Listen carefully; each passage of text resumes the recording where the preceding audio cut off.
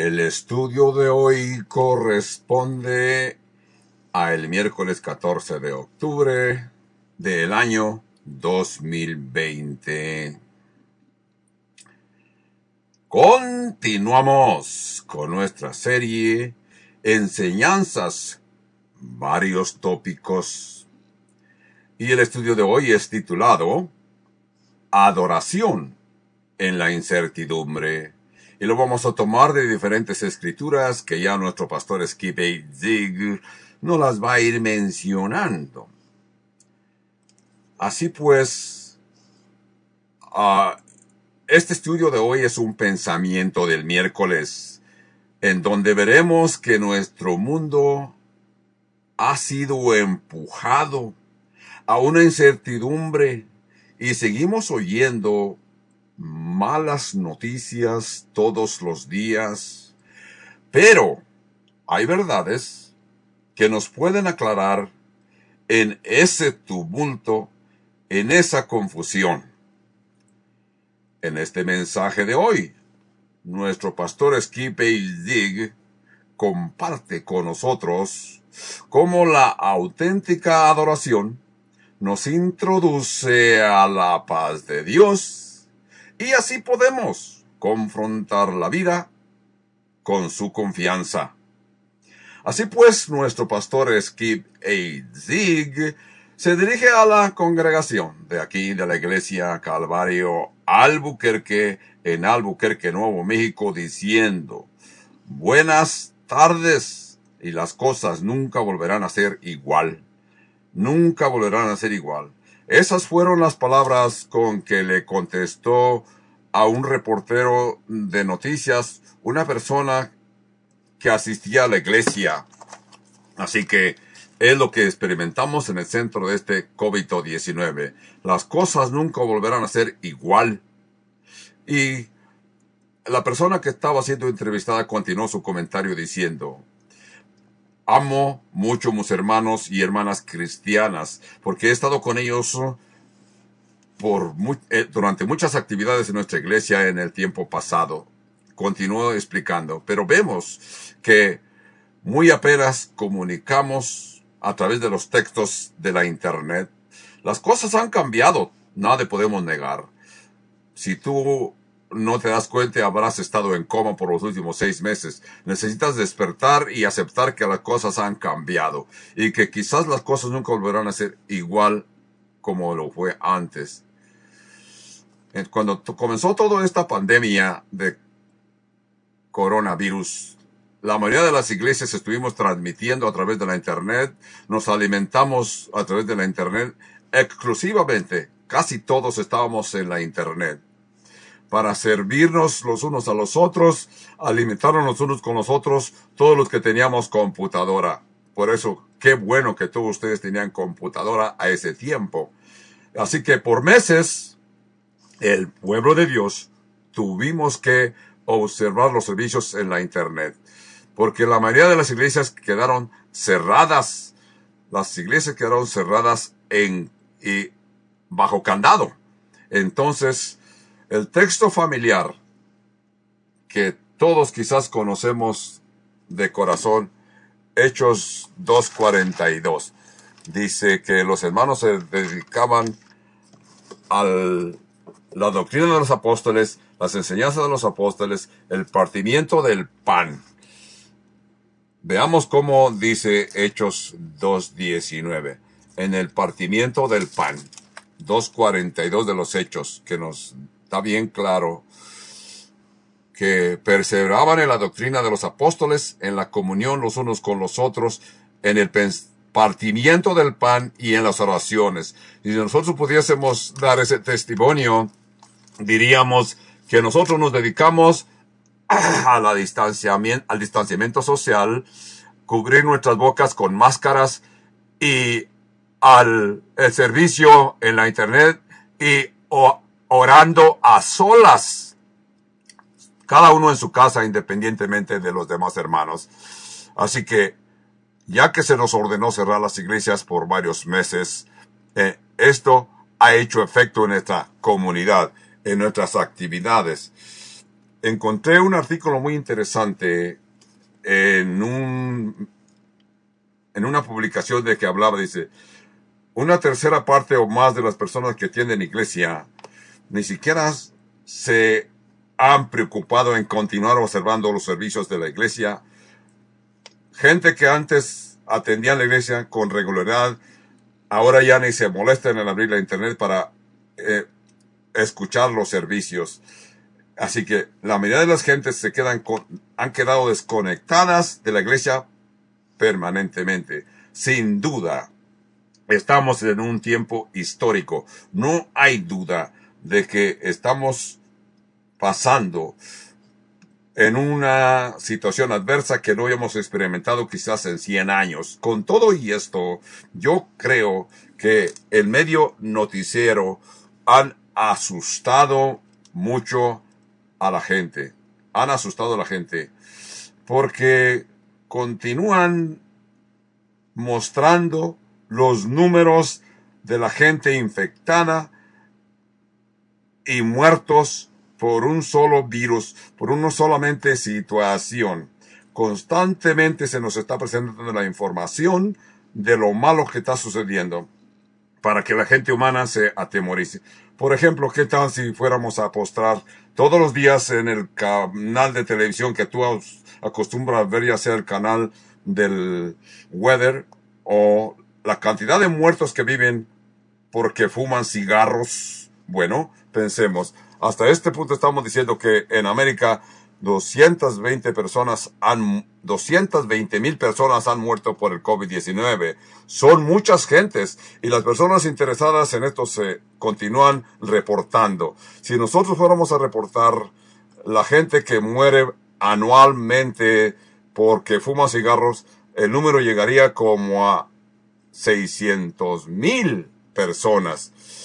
Yo recuerdo, quizás usted recuerda que hace algún tiempo hacia atrás, aquí en la autopista número 25 había un rótulo que estaban diciendo que la gente moría por fumar cigarrillos. Ese rótulo ya no está ahí. ¿Qué tal si ese rótulo continuara y reportando la cantidad de muertes que mueren anualmente por enfermedades del corazón? Llegarían que el número alcanza cada año a 655,000 personas por muerte de problemas del corazón. Ahora, ¿qué tal si apuntaran las personas que mueren por accidentes automovilísticos por año? ¿Sentirías miedo de volver a subirte a un automóvil? Cada vez que ves esos noticieros te recuerdan cuánta gente muere por accidentes automovilísticos. De esta forma, los noticieros han logrado controlar a la gente con estas noticias. Hoy nos reunimos para tener una tarde de adoración, inspirados, para poder ver cómo estos noticieros nos están informando legítimamente de un virus que está. Ahora nos preguntaremos, ¿qué es lo que debemos de hacer para continuar? En primer lugar, tenemos que pensar que las malas noticias nunca cambian las buenas noticias. Alégrate que las malas noticias nunca cambiarán las buenas noticias. Nunca, nunca. El año 2020 ha sido un año cargado de noticias malas. Pandemia, mucha incertidumbre económica, anarquía social, escasez de papel sanitario, entre otras cosas. Ha sido un año 2020, un año cargado de malas noticias. ¿Qué tal si esas malas noticias que han asaltado nuestra sensación de control en nuestras vidas? Nos gusta estar en control de todas las cosas. Nos gusta planear cosas, así que hacemos planes para el futuro. Hay un proverbio que dice, nosotros hacemos planes y Dios se ríe de nosotros. Planeamos nuestra educación, nuestras carreras, nuestras vocaciones, nuestro retiro de nuestros trabajos. Pero las gentes han salido como tú las has planeado. No siempre. Este año ha sido un año de malas noticias. Santiago lo escribe en capítulo 4, verso 13, dice: vamos ahora los que decís hoy y mañana iremos a tal ciudad y estaremos allá un año y traficaremos y ganaremos, cuando no sabes ni lo que será mañana, porque es vuestra vida ciertamente en neblina que aparece por un poco de tiempo y luego desvanece. En lugar de lo cual deberíamos de decir: si el Señor quiere, viviremos y haremos todas estas cosas. Esto es Santiago 4, 13 a 15. Esto quiere decir que tú no puedes planear. La vida está llena de incertidumbres. Nuestra vida está llena de malas noticias, pero tú y yo hemos oído las buenas noticias del perdón, las buenas noticias de que hay un reino venidero, lo que Dios nos tiene para después de esta vida.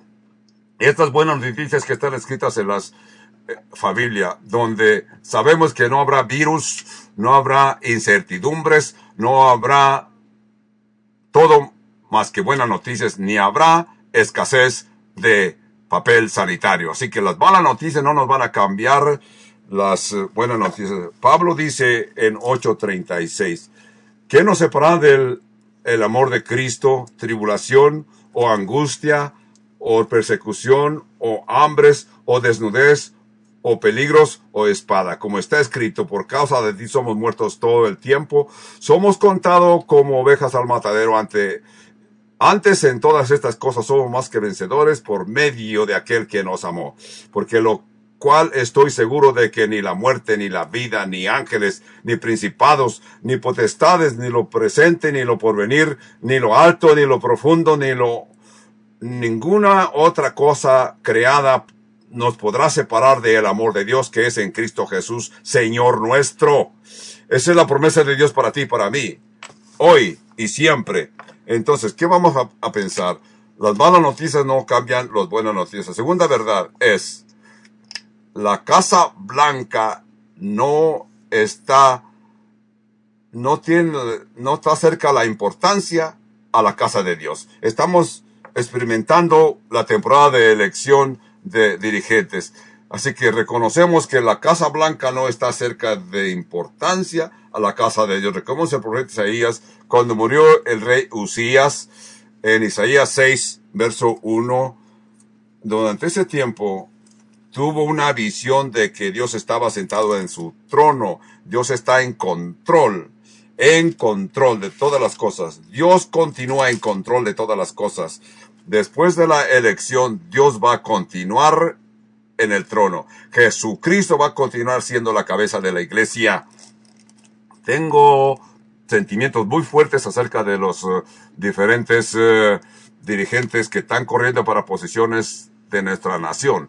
Pero yo tengo la responsabilidad y privilegio de poder votar por unos de ellos y otros no. Pero a esa misma vez, con todo y que tengo estos sentimientos, no importa quién quede en la Casa Blanca, yo sé quién está en la oficina real del universo, nuestro Rey Celestial. Dios es y siempre será y estará en control. Y lo que suceda en la iglesia, en la casa de Dios, en mi punto de vista, es mucho más importante de lo que pase en la Casa Blanca.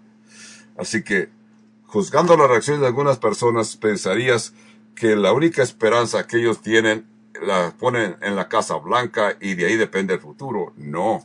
Lo que suceda en la iglesia, en la que es la casa de Dios, en particularmente tú eres el templo del Espíritu Santo y nosotros, todos como creyentes, somos más importantes. Pablo escribe a Timoteo diciendo: la iglesia es el pilar de toda verdad. Entendamos, Timoteo 3:15 dice: para que sepas cómo conducirte en la casa de Dios, que es la iglesia de Dios, viviente, columna y baluarte de la verdad. Así que nosotros haremos lo que hacían los hermanos en Hechos 2:42, que continuaremos reuniéndonos en el compartimiento del pan y de las oraciones.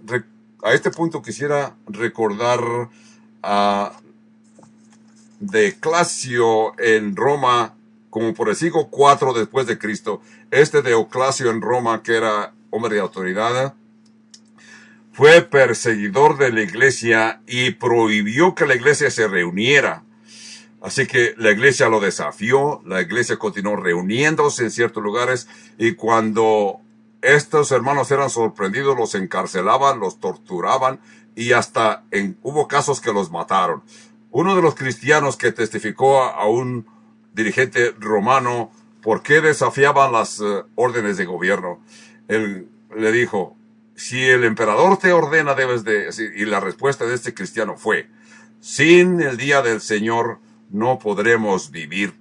Sin el día del Señor no podemos vivir nosotros los cristianos. La iglesia primitiva continuaba reuniéndose el día del Señor porque no podían vivir sin adorar a Dios. Así que las malas noticias no cambian las buenas noticias. La Casa Blanca no es tan importante como la casa de Dios. Y el tercer punto es, a todo lo que tú le tires, le pegarás. A todo lo que yo tenga como mi meta, yo le pegaré, lo lograré. Pregúntale esto a un carpintero. Un carpintero que está metiendo cienes de clavos todos los días te va a decir que donde pongas el ojo, ahí es donde va a pegar el martillo. Si ves la cabeza del martillo, ahí vas a... Si tú ves la cabeza del clavo, el martillo ahí le va a pegar, pero si pones tus ojos en tus dedos, te vas a pegar en los dedos. Así que la clave es lo que nos lleva a esta noche de adoración. Por eso es que en esta tarde de adoración nos unimos todos con todo y que la pandemia está vigente. Sabemos que ese temor debe de desaparecer porque nuestros ojos están puestos en Jesús, como dice en Hebreos. Fijando nuestros ojos en Jesús, viendo a Jesús, el autor y consumador de nuestra fe.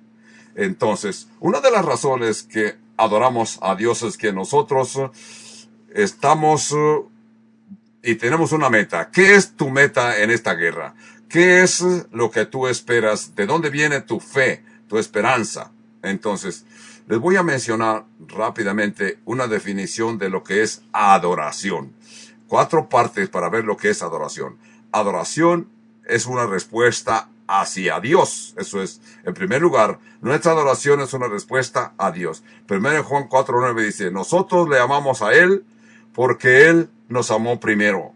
Primero de Juan 4:19. Nosotros le amamos, lo adoramos porque estamos aliados con Dios, porque esa es nuestra respuesta a el amor de Dios. Entonces la adoración en primer lugar es nuestra respuesta hacia Dios. El segundo punto, la adoración es nuestra respuesta, es una respuesta adecuada a Dios. No solamente es una respuesta, es la respuesta adecuada. Romanos 12:1 que dice, les recomiendo, hermanos, así pues, hermanos, os ruego por la misericordia de Dios que presentéis vuestros cuerpos en sacrificio vivo, santo, agradable a Dios, que es vuestro culto racional. Así que nuestra respuesta a Dios en la oración es la respuesta adecuada y racional. Racionamos como cristianos. Por esa razón hace sentido que nuestra respuesta adecuada a Dios es que lo adoremos. Lo adoremos. Así que la adoración es una respuesta a Dios. Nuestra respuesta es una respuesta adecuada. El punto número 3 es la adoración es una respuesta adecuada a Dios de lo profundo de nuestros corazones. Cuando estamos a la presencia de Dios tenemos que ser reales. No podemos nomás presentar palabras al aire. Dios siempre está buscando una adoración auténtica que salga de tu corazón. Jesús dijo de esta manera. Juan 4:23. Mas la hora viene y ahora es cuando los verdaderos adoradores adorarán al Padre en espíritu y en verdad. Porque también el Padre busca tales adoradores que le adoren. Porque Dios es espíritu. Así que nuestra respuesta a Dios es una respuesta adecuada a Dios. Es una respuesta adecuada a Dios que viene de nuestro corazón. Y lo voy a completar. La definición de nuestra adoración. La adoración es la adoración adecuada a Dios, que sale de nuestro corazón, de donde Dios, ponemos a Dios por sobre toda cosa y en toda circunstancia. La adoración es una respuesta adecuada a Dios que sale de nuestro corazón, donde ponemos a Dios por sobre todas las cosas y en todas las circunstancias. Recordemos que Jesús contestó cuando se le preguntó cuál era el mandamiento más grande. Lucas 10:27. Jesús dijo, el mandamiento primero, el número uno es que tú ames a Dios con todo tu corazón, con todo. Amarás al Señor tu Dios con todo tu corazón, con toda tu alma, con todas tus fuerzas y con toda tu mente. Esa fue la respuesta de Jesús en Lucas 10:27. Así que cuando adoramos a Dios en forma suprema. Adoramos a Dios con nuestros hábitos o en nuestros hábitos. Adoramos a Dios por sobre todos nuestros amigos. Adoramos a Dios por sobre nuestra familia. Adoramos a Dios sobre nuestras ocupaciones. O adoramos a Dios sobre todas nuestras películas favoritas en la televisión. Adoramos a Dios por sobre el medio social informativo. Si se te preguntara qué tanto tiempo empleas a diario en oración, lo comparas con el tiempo que gastas en el medio social. Así que nuestra adoración debe ser supremo. Adoramos a Dios solamente en nuestra forma suprema y lo vamos a reducir a adoramos a Dios exclusivamente. La única forma que vas a adorar a Dios es una forma exclusiva. Dios te dice, yo soy tu Dios y no tendrás dioses ajenos delante de mí. Dios dice que un Dios celoso. En Éxodos capítulo 20, verso 2, Dios nos dice que no acepta ninguna rivalidad. A Dios se le debe de adorar exclusivamente. La historia de Pablo y Silas en Hechos 16:25. Si tú abres la Biblia en Hechos 16:25, dice que Pablo y Silas a medianoche, ¿qué hacían? Cantaban himnos, cantaban adoraciones y alabanzas a Dios a la medianoche. En la parte más oscura de la noche, Pablo y Silas cantaban. Y la Escritura dice en Hechos 16:25 que las demás gentes con gozo los escuchaban. Imagínate si tú y yo hacemos lo que hacía Silas y Pablo, estaban cantando a nivel a capela. Ellos no estaban cantando himnos de tristeza, estaban cantando frases gozosas a Dios. Yo te amo, Señor, desde lo profundo de mi corazón. Imagínate, la adoración durante este tiempo adverso, nuestra adoración debe ser preeminente. Por esta razón, tú y yo debemos estar gozando la paz de Dios, mientras que el mundo está pasando de mal en peor, se está desintegrando. Tú y yo debemos estar presentando alabanzas a Dios. No debes tú ser parte de la gente que se está deshidratando. Tú debes de estar disfrutando de esa paz de Dios, descansar, pensar que es medianoche, es la hora de traer el himnario de adoración. Así que amamos a Dios suprema, exclusivamente, gozosamente. Y voy a concluir. Debemos de adorar a Dios confiadamente, confiadamente. Si vemos nuestro futuro, todavía no sabemos qué va a suceder. Todavía no sabemos mucho de lo que va a suceder con este coronavirus. Los expertos nos dicen, todavía no estamos seguros qué va a suceder o qué viene. Y tú le puedes decir, eso me lo dijiste ya hace 2 meses, 6 meses. Y a veces hasta parece que te contradices con lo que sigues diciéndolo. Así que esta enorme pregunta en la mente de todas las gentes del mundo, preguntándonos qué sucederá con nuestra salud, qué sucederá con la inestabilidad social, la anarquía social. Entonces la pregunta continúa. Debemos de estar adorando a Dios en este tiempo. Absolutamente es el tiempo de adorar a Dios. Debemos de tener la confianza en Dios. Absolutamente tienes que tener confianza en Dios. Tienes que tener la confianza de que Dios está en el trono. Tienes que tener la confianza de que todas las cosas obran para bien, para aquellos que Dios ama. Tienes que tener confianza que el corazón del rey está en las manos de Dios, como dicen las Sagradas Escrituras. Tienes que tener la confianza de que Dios es el que mueve todas las cosas de acuerdo a su voluntad. Tienes que reconocerlo así. Eso es tener confianza en Dios. Eso es ser confidentes en Dios. Vamos a continuar con esta noche de alabanza y adoración. Nosotros, si tú traes billetes en tu bolsa, monedas en tu bolsa, en esos billetes vas a ver el motto, el lema de nuestros Estados Unidos que dice, en Dios confiamos. Esto es interesante como esta afirmación la pusieron en nuestro sistema monetario. Esto comenzó por los años 1950, durante esos años de los 1950, nuestro país estadounidense, que era gente secular, durante la década de 1950 vinieron a ser muy espirituales, muy religiosos. Por un periodo de tiempo, nuestra nación fue una nación muy religiosa, muy espiritual, y por eso es que comenzaron a utilizar palabras bíblicas, comenzaron a memorizar la Biblia, y el presidente fue nuestro presidente Dwight Eisenhower. Él decidió imprimir en nuestro sistema monetario la expresión, el motto, el lema, en Dios confiamos. Así que la próxima vez que vayas a pagar con billetes verdes o con monedas, ve lo que dice en ese billete. Dice, en Dios confiamos. Y pon tu nombre allí.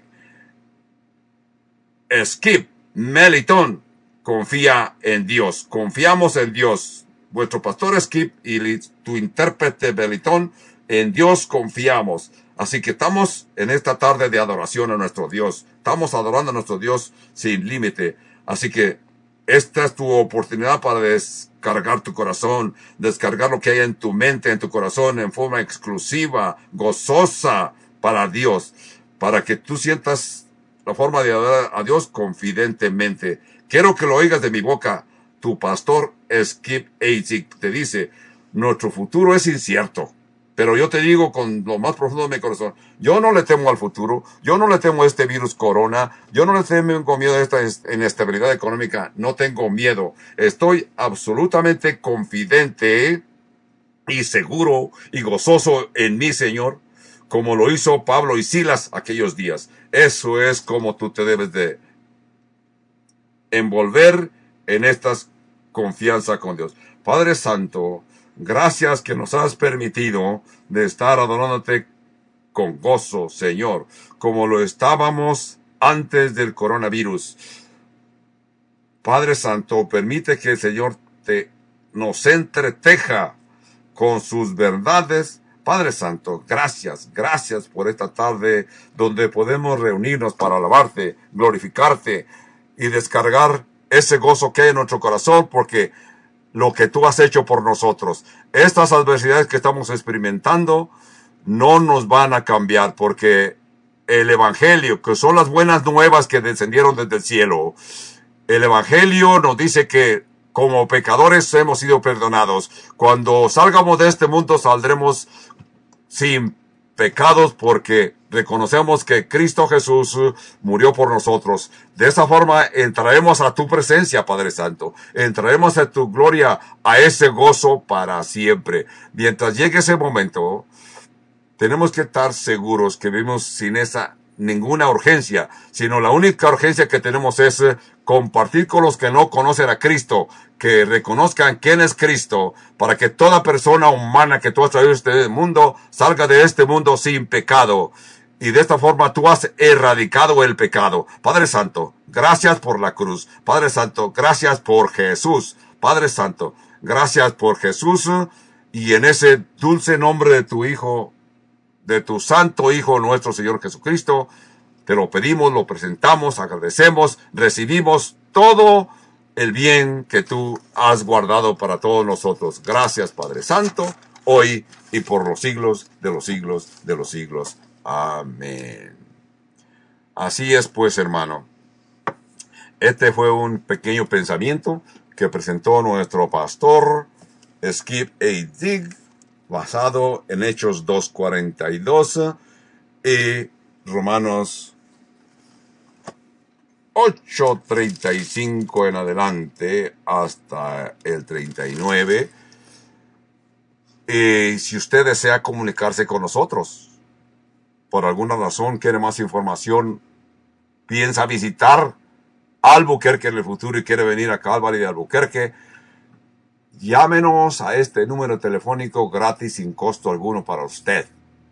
1-800-922. 1888. Y si usted desea comunicarse por correspondencia, envíe sus cartas y tarjetas postales al P.O. Box 95707 en Albuquerque, Nuevo México, con zona postal 87109. Que el Señor me los bendiga ricamente.